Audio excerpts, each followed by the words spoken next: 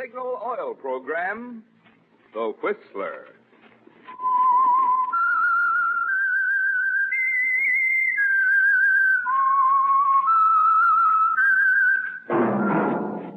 That whistle is your signal for the Signal Oil program, The Whistler.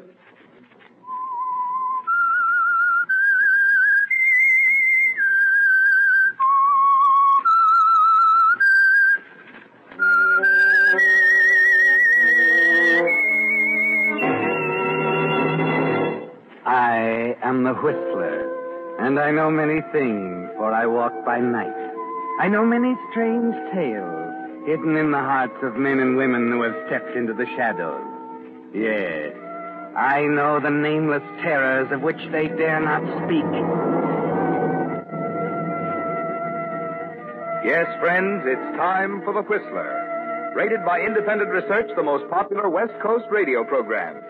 And remember, let every traffic signal remind you, with new Signal gasoline, you do go farther than ever. Look for the familiar big yellow and black circle sign that identifies those popular Signal service stations throughout the West from Canada to Mexico. And now, The Whistler's strange story, Stolen Murder.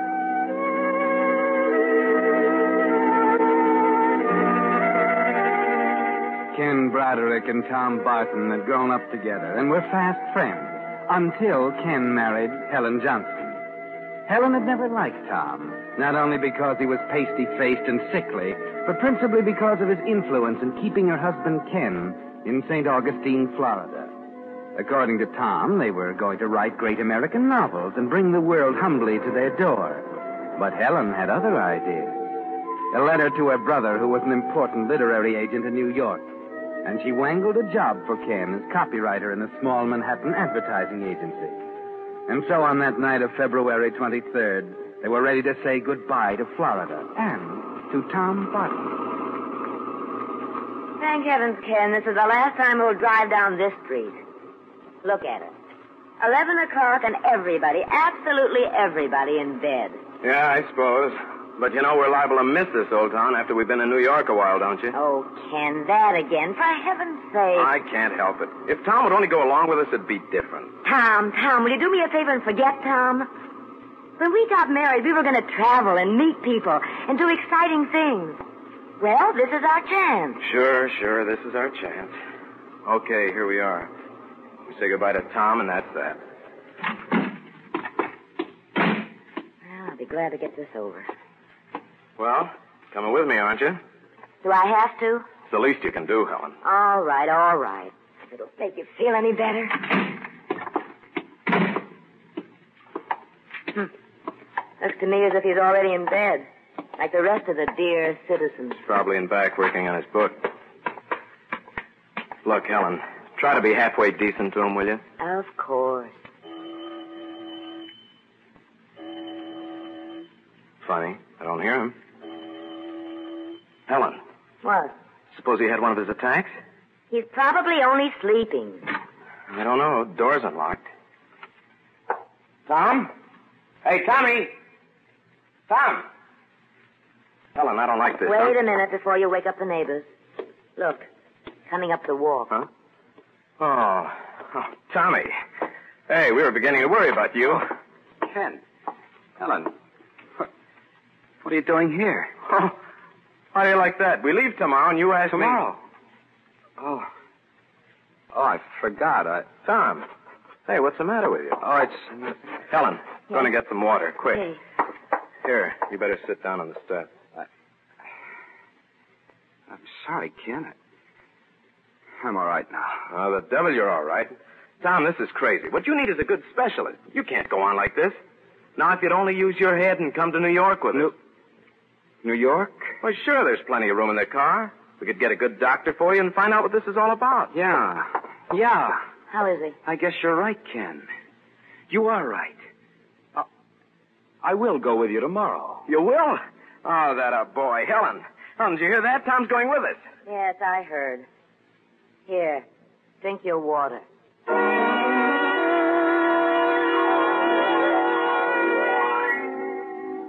So you won your point, didn't you, Ken? Tom came to New York with you. But somehow, after 6 months in the city, that doesn't seem to matter anymore. No, other things concern you now. Your dark, stifling apartment, your dreary job, your salary that will barely pay the bills, Helen scolding and scolding. And Tom? You don't even see him. He's convinced he's going to die. And he sits in his little room frantically writing day and night. Writing the great American novel, remember? And then late one night he calls and insists that you come down to see him right away. It's nearly midnight when you get there. What gives, Tommy? You're sick again, is that it? No. Sit down, Ken. Got something to tell you. You seen Dr. Hanson? No, it's not that. But that's why you came to New York in the first place. Listen, Hanson's the best there is, and you haven't even been near Look, him. I'm sick of doctors. Anyway, it's too late now. Oh, don't say that. It's true. And I want to talk about it. Ken. Yeah? I finished it. Finished it? My book. No. Yes, but you're going to be surprised. It's not the kind of thing we always talked about writing. It's a mystery story. Oh, great. I decided since I didn't have much time, I decided I'd write a book that would sell fast, and mysteries sell fast. So that's it, Ken. And, well, would you take it down to Helen's brother? Helen's brother? Yes. You said he was one of the biggest literary agents in New York. Oh, yeah. Well, if he likes it, he can get it read fast and published fast. If I just send it in cold, it'll take weeks, maybe months. I haven't got time to fool around, Ken. Oh, stop. I'm lucky if I last a month. Listen, will you cut out that kind of talk? If it'll make you feel any better, I'll take it to Bill tomorrow. Well, not tomorrow. It's in longhand. It'll have to be type first. Oh, that's all right. Listen, I know where I can get a rush job done. Oh, swell. Now, listen, kid. You take care of yourself and just leave it to me. Oh, thanks, Ken. Thanks a million. And so you take poor, sick Tom's book and you get on the bus to go home. You decide to glance through it. But after the first page, you can't put it down. You ride past your stop, excited and amazed. Tom has done what all good writers do, written about the places and people he knows. He calls the town in his book Centerville, California. But it's St. Augustine, Florida, down to the last duffer sitting in the square. Somehow you manage to get home, and toward dawn as you turn the last page, it hits you. This is a bestseller. This book means money, fame. But Tom's going to die. And he hasn't any relatives. Such a pity, isn't it? All that money and fame and nobody to enjoy it.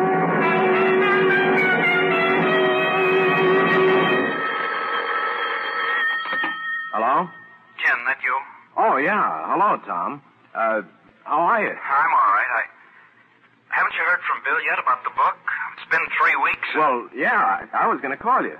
Bill liked the book quite well, but he thinks you should do a little rewrite. Rewrite? I haven't time. I feel terrible. I thought the book was good just as it stands. Oh, it is, except for a few minor points. Look, Tom, I've been thinking.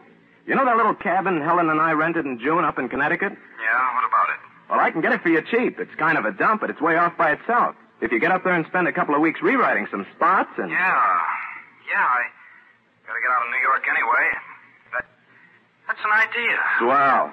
Suppose I call the real estate agent right away, and then Saturday I'll drive you up. Oh, thanks. Thanks, Ken.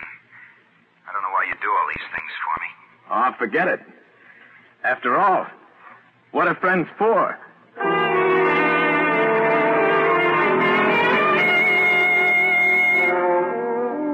Yes, that's a question, Ken. What are friends for? Tom is grateful, of course, when you make all the arrangements and drive him up to Connecticut. He appreciates it when you spend the day helping him get comfortable in his new surroundings, and he doesn't suspect anything. But what would he say if he knew copies of his manuscript had gone to the publisher with your name on it as author? Yes. What would he say if he knew you had stolen his work, perhaps the last work of his lifetime? What would he say if he could see you now in the office with Helen's brother? $1,000, Ken, and that's just the advance. I don't know why the devil Helen never told me you could write like that. Well, it takes time to get going. You're going now, all right. I don't know if I ought to tell you this, but, what's up? Well, I sent copies of your story out to Hollywood, and I got a tip-off. It's just grapevine so far, but one of the studios is interested in the book for their biggest star. Pictures?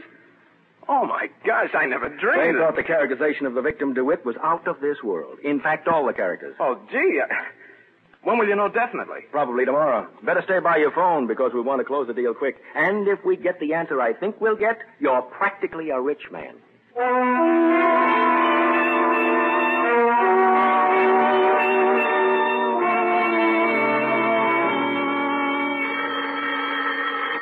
Hello, Bill? No, it's me, Tom. Tom. I was expecting a call from Bill on your book.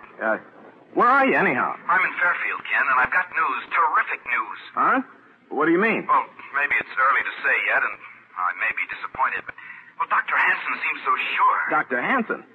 Tom, for the love of Mike, what are you talking about? Oh, I'm sorry, I'm excited. I'm trying to tell you that I came over here to Fairfield. I was going by this house out at the south end of town, and I saw a brass plate on the door. Dr. Frank Hanson. He lives out here. I remembered he was the specialist you were always talking about. Well, I took a chance. It's all an allergy, Ken. Certain foods, they poison me, And what, Tommy? And, well, don't you get it? Hanson says 6 months of rest out here and strict diet, and I'll be a new man. Oh, think of it, Ken. I'll probably outlive you after all.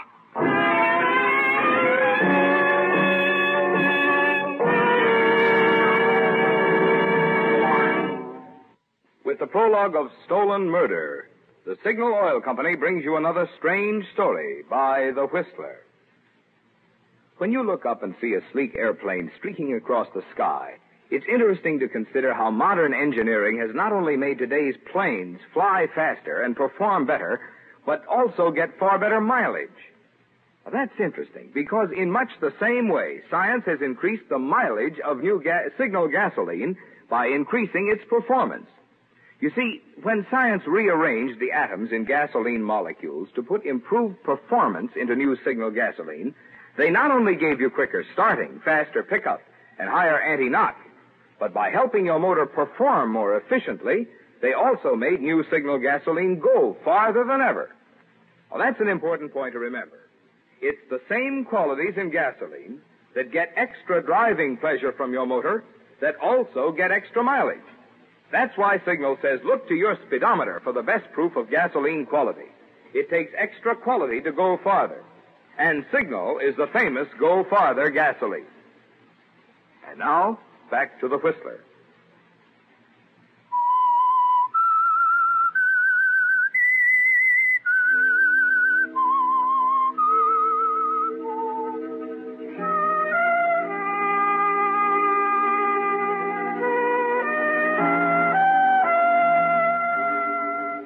Well, there it is, Ken.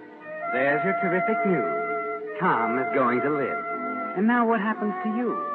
You've signed contracts. You've accepted money on the stolen book. Hollywood beckons. Or is it the penitentiary? Well, perhaps you can squeeze out of the hole with the law, but not with Helen's brother or with Helen. The disgrace, Ken, the scandal, the humiliation. You can almost hear Helen nagging you now as you hang on to the receiver half-dazed. What's the matter, Ken? Nagging. Ken, are you still there? Huh? Oh, sure, Tom, yeah. Oh, I thought you'd hung up. Well, no. It's just the news. I'm so happy for you, I don't know what to say. Listen, there's something else important. Another favor. Would you get my book back from Bill for me? Get your book back, Tom? Yes, I've changed my mind. I mean, after thinking it over, I know it's not ready for publication. I've written a lot of new material. No. I'm not sure I can get it. But it's important to me. I'm coming down tomorrow. I'll get it myself. No, you can't do... didn't the doctor tell you to stay there and rest? Well, yes. Well, then you can't start running all over the place right away. The noise of New York and all, Tommy. Listen, I'll bring the manuscript up to you myself on Saturday.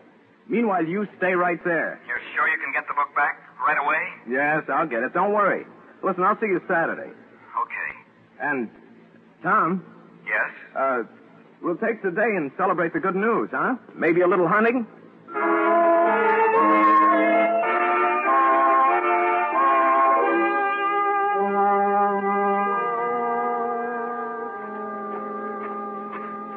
Hiya, Muscles. How's Trick? Ken, you old son of a gun, it's good to see you, boy. Hey, boy, you look great. Oh, really? I can hardly believe it, but I've gained 3 pounds already. 3 pounds? Yeah, well, come on in. Come in. Yeah. Hey, that 3 pounds on you looks good. I never felt better in my life. It's great. Oh, well, here, sit down. Yeah, sit down. thanks. I was watching for you down toward the road. Oh? Oh, I guess I got lost. I came the back way. You mean you walked all the way from town? Yeah, I thought the walk would do me good. Oh, is that my book? Yeah, Oh, here it is. Good. Wait. This is just my original in longhand. What about the copies you had typed? Oh, I didn't think you'd want that. Look, I want all the copies. These revisions, Okay. I'll send them to you after I get back. Helen said to say hello. Oh? How is she, anyhow? Fine, just fine. He's been bothering her a little. In fact, I was glad for an excuse to get out of town myself. Then you are going to spend the day. Spend the day? Sure.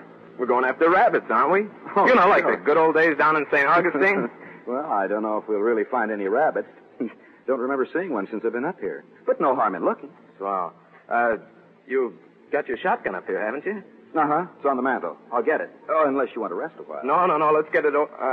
Let's get all the fresh air we can. I don't get out much, you know. Okay. We can't go far, though. Doctor's orders. That's right. We won't go too far. Well, here's old Betsy. Guess we're all set then. Ready? Sure. It's been kind of warm up here the last couple of days. Well, walking up that road, I sure felt it. I bet. What do you say? This way, down by the meadow? No, let's go back in the woods. I saw some rabbits there in June when we were up. Okay. Ken, Yeah? something the matter? Something on your mind? No, I was just thinking. Tommy, it's been a long time since we've done this, huh? Yeah. A lot's happened. Gun loaded, Tommy? No, not yet. Fine thing, hunting rabbits with an empty gun. You know, Ken, you don't look so well. No? You ought to give up that job and get one up here in the country where Hey, you... there's one over there. Yeah, I see him. Get a beat on him. Oh, you knocked the end over, huh? I sure did. Looks like a beauty. Yeah. Ah, how's that for a shot? Good going. Nice and fat, too. Well, we'll have rabbit stew, Ken. In you go, old boy. Now, come on, Ken. Where there's one rabbit around, there's bound to be a million more. Yeah, how about me taking the gun? Huh? I want to try my hand at knocking over a rabbit. Oh, sure. Here you are. Thanks. Tommy, listen to me. Now, listen to me close, kid. Tom, I want you to forgive me. Forgive you? What for? Tom, I'm going to kill you. Oh, no. Tom, I have to. It's your book, Tom. It's a great book, and they're publishing it. It's a bestseller. It'll make a fortune. Ken, what are you saying? You said you got my book back. You said... I stole it. You stole it? I thought you were going to die. You thought so. You told me just a few weeks. Yes, and all that money, Tom, I couldn't resist it. I sold the book in my name. Look, and now you're going to live. But you can't. I can't help it, Tom. But I can't let you live. Ken, wait, listen. You can't do it. You won't get away with it. Listen to me, Ken. You're sticking your neck, Tom.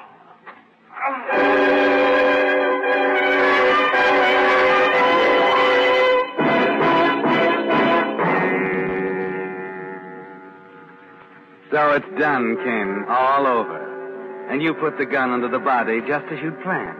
But you're weak in the knees, and you don't know if you can get back into town unseen or not. And then suddenly you find strength you didn't know you had. Because through the brambles there's a sound. Hey! And a voice. Hey! Who is it? Did you get a rabbit? Hey!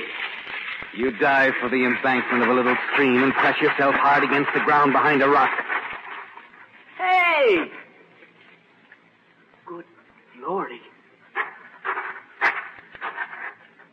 You can see him now. A tall kid carrying a shotgun. And you hang onto your heart as he stops, looks at the body, and gazes slowly all around.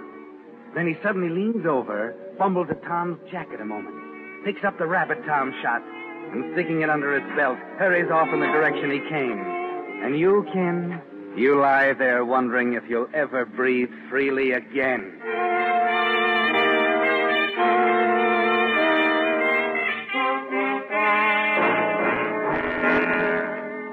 And so it's my pleasure to announce that not only will the book hit the stands tomorrow, but... Oh, come on, Bill. Will you stop teasing?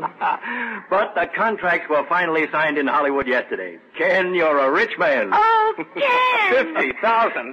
$50,000. $50,000 and not a care in the world. Yeah, not a care in the world. And did you see the publicity in this morning's paper? What breaks we're getting. The lead column in the Times book section. No. Hey, that's wonderful. Haven't seen the papers yet, but... Well, I'd rather hoped you had.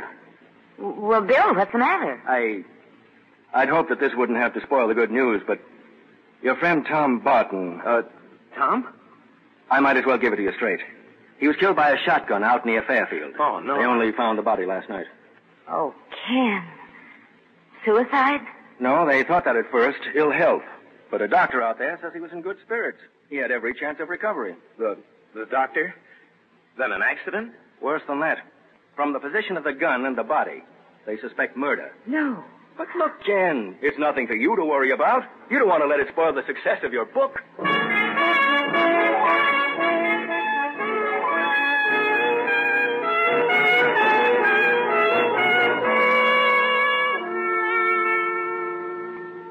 What was it you were thinking about, Ken? Breathing easily? No, not yet you can. The delay in finding the body gave you some hope. But now you know exactly what will happen. Question: his best friend. Do you know anyone who would have reason to kill him? You have to go out to Fairfield to identify the deceased. And again to answer more questions and more questions. Bill tries to comfort you with reports of great sales for the book. But every breath is still like a knife in your throat. Then the coroner's verdict. That's something to wait for, isn't it, Ken? Look, Ken, I know how much Tom meant to you. But Cut it out. I don't want to talk about it. Well, you don't have to snap my head off. You'd think the coroner's verdict can make a difference. It won't bring Tom back. Helen, for heaven's sake, will you shut up? Will you please, just once keep your mouth shut? All right, Ken. The phone. Well, don't you want to answer it? It might be news about the verdict. That's what you want, isn't it? No. Answer it. Answer it, will you? Yes? Yes. Who is it, Helen? Bill. Yes, Bill. It came through? He was a kid. Helen, what is it? Tell me now. The coroner's verdict, Ken. Yeah? A young kid. They picked him up trying to pawn Tom's watch. Uh-huh. He admitted being on the scene of the shooting and taking the watch from Tom's jacket. Confessed the whole thing. Confess the whole thing. What, Bill? He testified that no one was there, so it just had to be accidental? The jury couldn't reach any other verdict, huh? Accidental? Helen! You want to talk to him, Ken? Huh? Oh, no, I'll call him... No, wait. Yes, I will talk to him. I think it's time the three of us went out somewhere. To celebrate my book.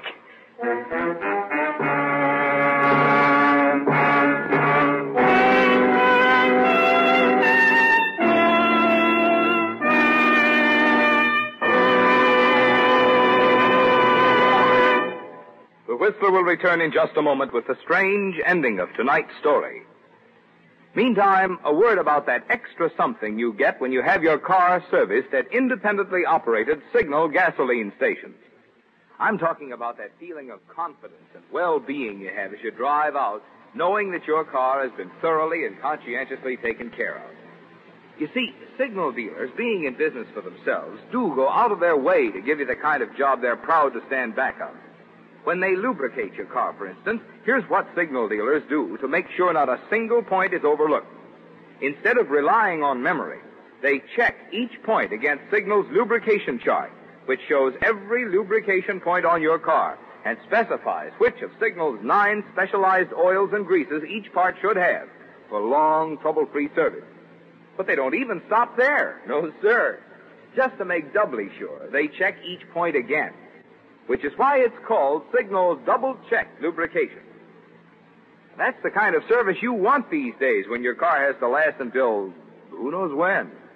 And that's the kind of service you get from your friendly, dealer-owned Signal service station. And now, back to the Whistler.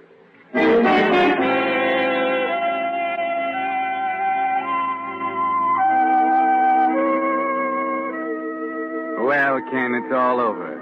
The whole chain of events that began on that night you left St. Augustine with Helen and Tom has come to an end. And as much as it surprises you, you find that you can breathe easily. You can breathe deeply the refreshing air of success and security. No more sleepless nights. No more prying. No more questions. Well, no more, that is, except from the publicity men who are eager to make the details of your life into interesting reading for their columns. Well, I think that should give you all you need, Mr. Doherty. Good writer can always make something out of nothing, can he? Oh, sure. Sure, of course, Mr. Broderick. But there are just a couple of details about your life in St. Augustine. Can't you give him that bill? I've got some work on. Well, no, Ken. He wants exact dates and, All right. What do you want? Well, let's see. You left St. Augustine about a year and a half ago. I don't suppose you remember the exact date. Matter of fact, I do. It was February 23rd, 1945. Uh-huh. Well, that's all I needed. That's the exact date that Donald Dewey, or Donald DeWitt, disappeared. Dewey? DeWitt? Say, what is all this? Ken, I might as well tell you now that Mr. Doherty isn't a publicity man. He's from the St. Augustine police. Police? Look, if this is somebody's idea of a joke. Joke? Not quite, Mr. Broderick. The minute someone called your book to our attention, we recognized the locale as St. Augustine, Florida, not Centerville, California. Well, what about it? We recognized the murder victim as Donald Dewey, not Donald DeWitt. We followed the directions in the book down to the last detail, and it led us straight to Dewey's missing body. Only the actual murderer, the author of that book, could have known where it was hidden. Murderer? Oh, no. So that's why he changed his mind about leaving Florida. That's why he didn't want the book. Look, Ken, you'd better not say any more until we get you an attorney. But for the life of me, I'll never know why you did this. To sit down and write about an actual murder, like the confession of a dying man. Like the confession of a dying man? Oh, that's funny, Bill. What you just said is very funny.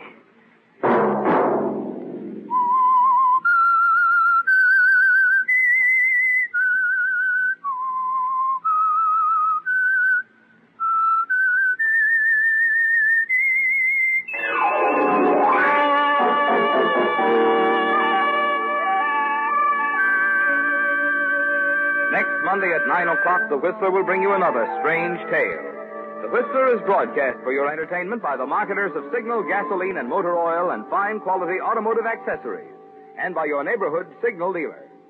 Featured in tonight's program were Paul Frees and Howard Culver.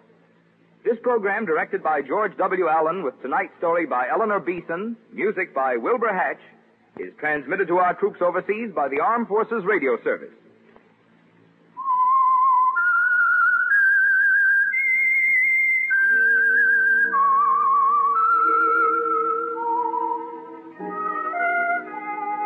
That whistle is your signal for the Signal Oil program, The Whistler.